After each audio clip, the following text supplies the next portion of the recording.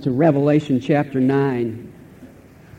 And these middle chapters of the book of Revelation are detailing the judgments to come as Christ opens and lays claim to the title deed to the earth, as Christ reclaims what is rightfully his as a prelude to the setting up of his kingdom.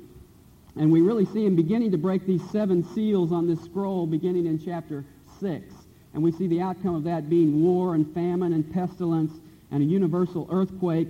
And then as he breaks the 7th seal, beginning in chapter 8, there's silence in heaven, out of which we see 7 angels holding 7 trumpets. And trumpets in Scripture are to proclaim judgment. We saw that at the Battle of Jericho in the Old Testament where trumpets were used. We saw it in the Battle of Gideon when God overthrew the Midianites. They blew trumpets. And so the trumpet is associated with judgment. And as each angel sounds, we encounter further devastation upon the earth. The first trumpet sounds and we see a third of the vegetation burned up. The second trumpet sounds, we see a third of the sea turned to blood. The third trumpet sounds, we see a third of the rivers poisoned. The fourth trumpet sounds, we see a third of the sky is darkened. The fifth trumpet sounds at the beginning of chapter 9, and we see a plague of demon locusts from the pit of hell who will torment mankind for 5 months. And then we come this morning to the 6th angel. And this judgment will be by far the most severe yet for mankind. And we read about it in chapter 9, verses 13 to 21. And I'd just like you to notice 3 aspects of this judgment. Number 1, we'll see the prisoners unloosed. Secondly, we'll see the plagues envisioned. And thirdly, we'll see the people unrepentant. First of all, the prisoners unloosed. That's verses 13 to 15. Notice verse 13. And the 6th angel sounded, and I heard a voice from the 4 horns of the golden altar, which is before God. Now, a voice comes from the golden altar. We saw this golden altar back in chapter 8 and verse 3. It's the altar of incense, the place where the prayers of God's people ascend up before him. And the only prayers we really find in the book of Revelation are back in chapter 6, verse 10, where the martyrs are praying and calling out to God to judge the earth and to put an end to the reign of sin. And so this is in answer to their prayers. And so the voice comes from the altar of prayer, letting us know that the voice that initiates the purposes of God on earth is the voice of prayer. And even in the tribulation, that period of time known as the day of the Lord, God is still responding through the prayers of his people. And that's exciting, because that reminds us of the power that there is in prayer, even when we deal with a sovereign God.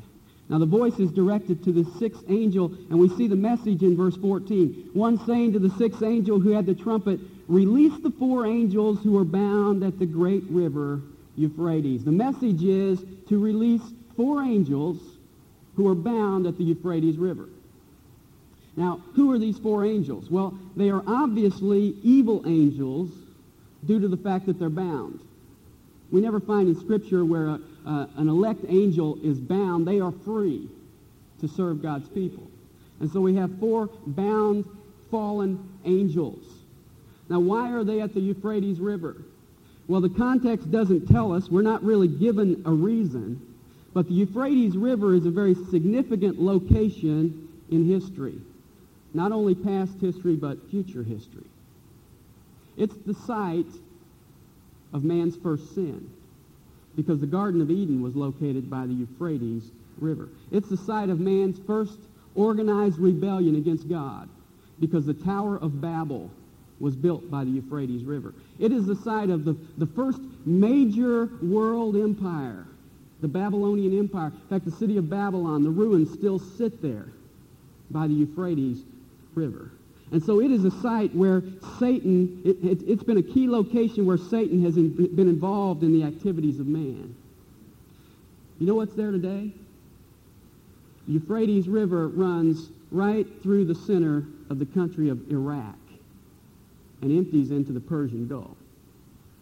We see it on the news all the time. In fact, it runs right by the city of Baghdad, which is less than 50 miles from the ruins of Babylon. So as you notice the news, look for these 4 angels. Now, you won't see them. But they're bound there by the Euphrates River. In fact, The Euphrates River is the boundary of the promised land as it's described to Abraham in Genesis chapter 15 and verse 18. This is going to be the eastern boundary of the promised land. And on that boundary there are 4 angels bound. One day they will be released. And when they are released, verse 15 tells us when that will happen and what will be the result. Verse 15 says, "And the 4 angels who had been prepared for the hour and the day and the month and the year were released, so that they might kill 1/3 of mankind." Notice, God has the time set. It's not an hour, as the King James Version says here. It is the hour. The article is there. He's not describing the period of time they will be released for. He's describing the moment in time when they will be released. It will be the hour of the day, of the month, of the year. God has it already prescribed. Everything is on schedule. And even these 4 angels, it says, have been prepared for that moment. Prepared just as the great fish was prepared to swallow Jonah at just the right time. He says these 4 angels are prepared for just the right moment on God's calendar. And the result will be that 1/3 of mankind will be killed. Now the 4th seal described in chapter 6 and verse 8 tells us that 1/4 of mankind will be killed.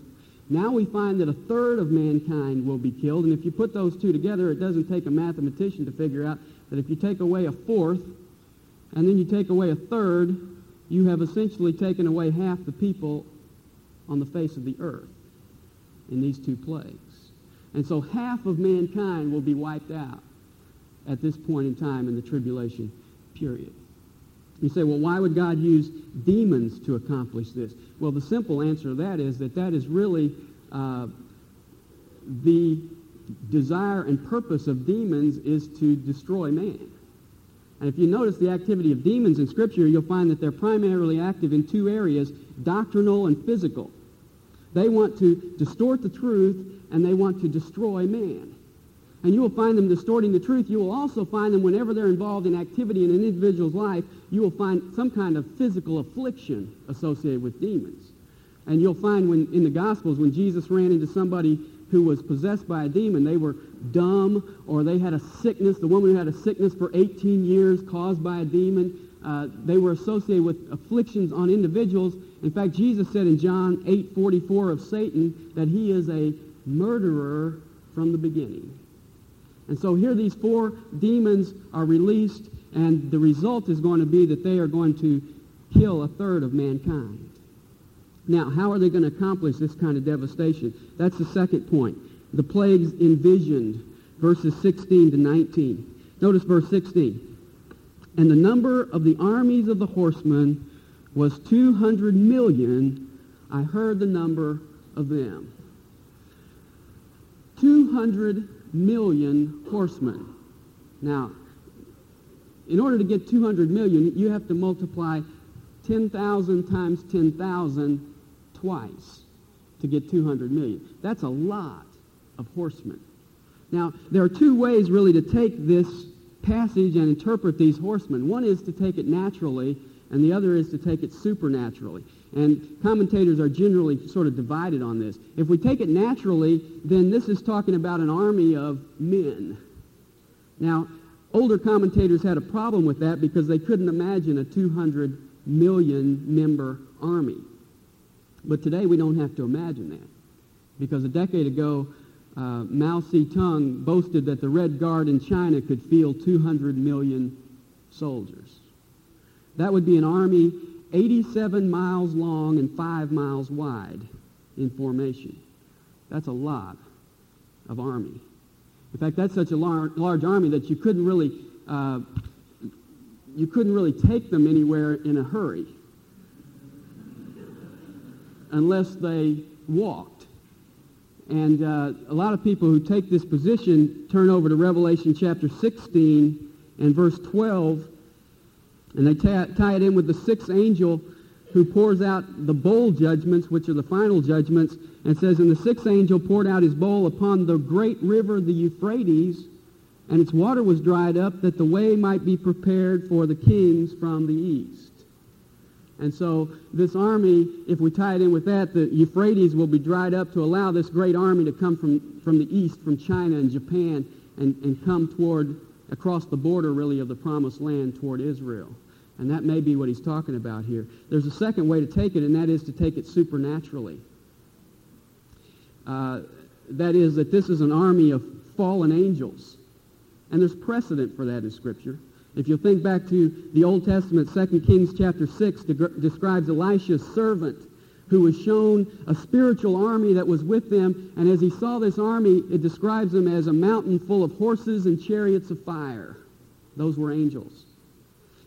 It would also be in keeping with the fifth trumpet, which we read about earlier in chapter 9, and that is this army of demon locusts led by Satan, which are described there as looking like horses and sounding like horses prepared for battle. And so if it is a supernatural army, it would tie in adequately with the fifth angel, which I believe is a supernatural army of demons as well.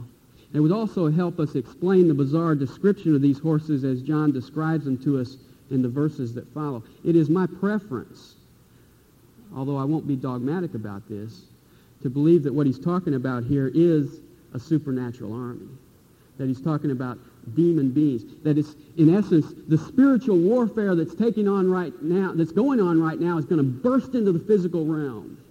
And that's what we see here. Notice as John describes these creatures, verse 17, and this is how I saw in the vision the horses and those who sat on them. The riders had breastplates the color of fire and hyacinth and brimstone.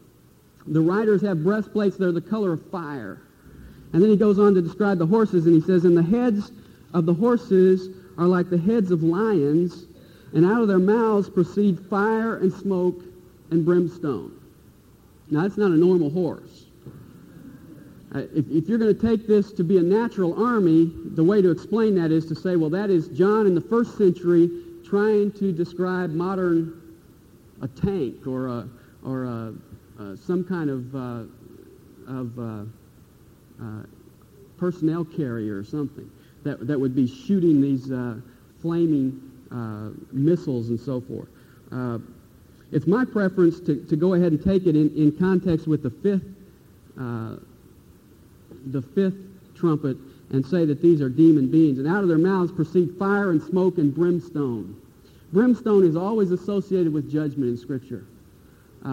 Luke 17:29 says that it was brimstone that came out of heaven onto Sodom and destroyed Sodom. Later in Revelation 21:8, we're told that the fuel of the lake of fire is brimstone. It is a lake that burns with fire and brimstone. And brimstone is always associated with judgment. And so here are this demon army, and they are sending out fire and smoke and brimstone, really the weapons of hell upon man. And the result of that is reiterated again in verse 18, where he says, a third of mankind was killed by these three plagues, by the fire and the smoke and the brimstone, which proceeded out of their mouths. And again, it's like the contents of hell are going to be spilled out on the earth. And the result is going to be that a third of mankind will be consumed. And if that isn't enough, he adds in verse 19, for the power of the horses is in their mouth and in their tails, for their tails are like serpents and have heads, and with them they do harm. And if they don't consume a person with the flames from their mouth, they'll inflict paralyzing pain upon him with their tails, and it will be impossible to defend against them. And after 5 months of scorpion locusts, and before men can catch their breath, here comes something far worse. 200 million living, attacking, murderous, fire-breathing horsemen.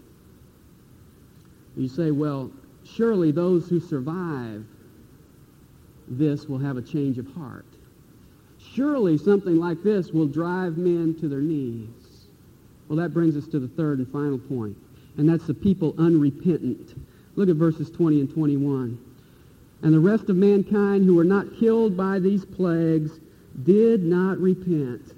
Verse 21, and they did not repent. And these closing verses of this chapter give us a woeful picture of the heart of man. His heels are dug in bitter rebellion against God. And you say, well, what is he holding on to? What is it that would keep man under these consequences from repenting before God? Well, he mentions a couple things.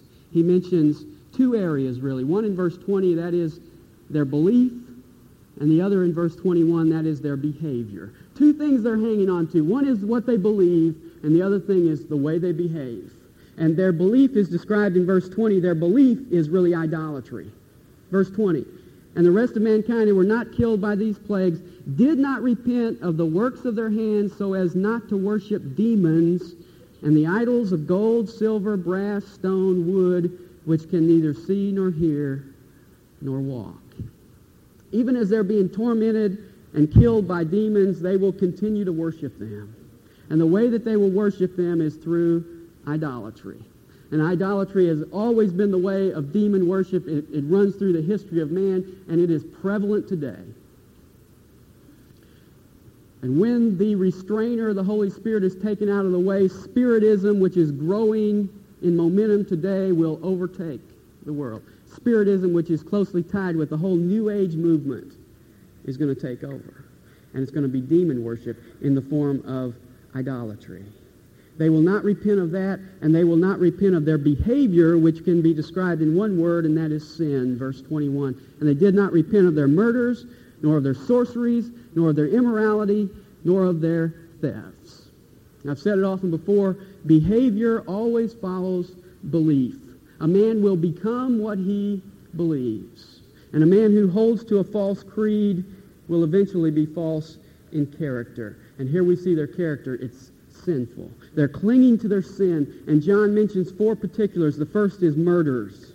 In the midst of all this bloodshed, man is still going to be murdering his neighbor. And we see the setting for that today because we live in a society where human life is cheap. And you can look for it to get cheaper as man takes that mentality. Secondly, he mentions sorceries. Great word. Mark it. It's the Greek word pharmakeia, from which we get pharmacy. He's talking about drugs. Man's not going to repent of his drugs. Let me tell you something. I can say from this passage that we are not going to win the war on drugs. It's going to be a prevalent thing in the tribulation period. Thirdly, he mentions immorality. And even in a time of pain and desperation, man is still going to be sold out to his lust. And I guess that shouldn't surprise us either, because a good portion of our society today doesn't even consider it to be wrong. I saw an article in the paper just a few weeks ago. Headline said, Americans do poorly on sex knowledge test. And it was the recent Kinsey Institute survey. The reason we did so poorly on it was because we didn't know, only less than a quarter of Americans knew that the typical American has first intercourse at age 16. Less than a quarter of us knew that more than 1 out of 4 American men have had a sexual experience with another male. Less than a quarter of us knew that as many as 40% of married men have had an extramarital affair. Now, to me, that's not a sex education test. That's a sex morals test. And then the conclusion was this in the article. Kinsey director June Reinisch said, poll results emphasize a need for sex education of pre-adolescent children. We need to teach the children. Her reason was this, so that they will know when they do such things that they're normal. Well, I'll give you some sex education this morning. It'll be free. Immorality, homosexuality, extramarital affairs are not normal. They are sin. And they need to be repented of. But we live in a society that wants to say, that's the norm. And in a future day, man is going to cling to that position and will not repent. And then fourthly, he mentions thefts. And if you read between the lines when you heard about the San Francisco earthquake, you read that they had a great problem with looting out there. Can you imagine what it's going to be like when half the population is dead and there are all these material goods just lying around, the theft that's going to take place? There's the picture. And it's a sad reminder of the sinful heart of man. A third of the earth's vegetation is on fire. A third of the sky is darkened. A third of the world's water is polluted. Half the world's population lies dead on the ground, and man will still not repent of his hard heart and his sinful practices. Now, it tells me something. It tells me that God's judgment will not soften rebellious hearts. God's judgment will not soften rebellious hearts. Nobody will ever be judged into repentance. And one of the beautiful things about that is that God is not responding today in judgment. God is welcoming us today with open arms. And the thing that draws us today is not judgment, it is God's love and God's kindness. Romans 2:4 says, the kindness of God leads you to repentance. Judgment will never do it. It'll only firm man up in his hard heart when judgment comes. Today is the day of salvation, and God is responding in loving kindness. You know, this won't be the first time that hell ever came on earth, because hell came on earth at Calvary.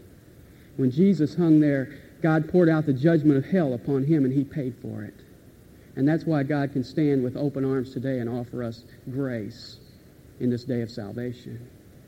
And if we refuse his grace, we'll never respond to his judgment.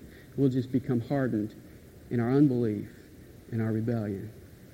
You know, as I read this, I don't find myself really being judgmental. I just find myself being real thankful, because I'm thankful that what hell on earth won't be able to do, God's loving kindness has done in my stubborn, rebellious heart. And I just thank him that his grace has broken through the barriers that I've put up there and brought me the mercy of salvation. I hope you can say that this morning as you sit here.